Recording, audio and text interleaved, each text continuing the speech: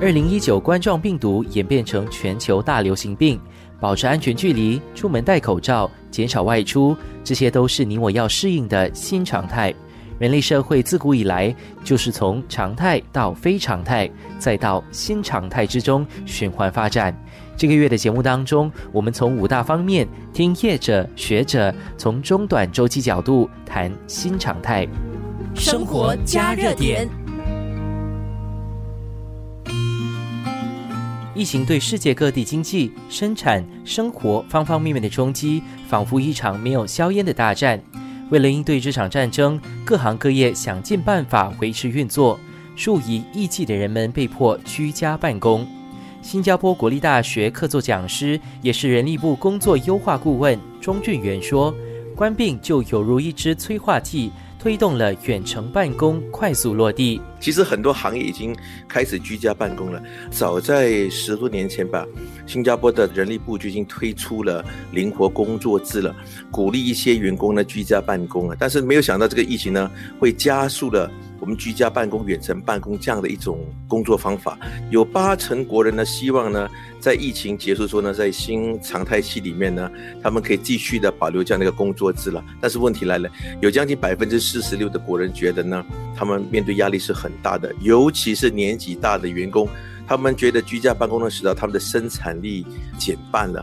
最关键的是，上司没有看到我的工作会被影响吗？他还会重视我吗？这些问题呢，都需要双方去进一步的解决，通过对双方彼此的期望、对工作绩效的要求等等，做出很好的协调。对员工而言，居家办公的模式给自我管理和人际关系带来了挑战。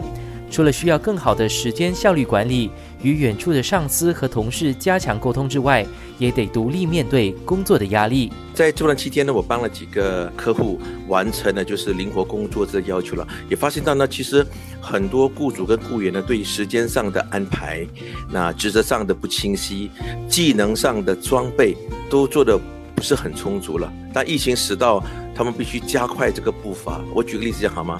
一个员工你居家办公了，你得让他去做一些像我们讲说线上的宣广等等了，或者是跟客户协调了，员工可能做不来，也不知道怎么做。所以在这方面呢，公司就有必要调整他的新的人资的政策了，明确的规定上他职责应该做的工作流程，更重要的是妥善的制定奖惩机制，做到怎么样叫好，做到怎么样叫不好。当然要给员工相应的一些装备和培训，才可以让远程办公跟居家办公的成功。生活加热点。我个人担心是有一点是，居家办公会让彼此的沟通更加的有效吗？还是居家办公呢会被滥用，让员工感觉到无时无刻我召开一个线上会，大家就得来参加了？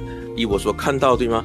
目前两者的现象都会有发生了。一种是让沟通更为有效了，讲得更清楚了，职责很清晰了，工作流程交代得很清楚。但是我也看到一些员工跟我反映说，自己参加一些线上会好像无形中增加了很多，连周末都得参加一些会议了。所以这两者呢，我觉得是有待于雇主跟雇员彼此来进行协调。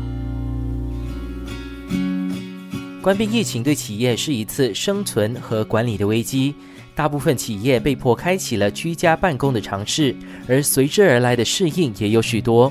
人力资源顾问钟骏源认为，核心仍然是资源配置以及在成本和效率之间找到平衡。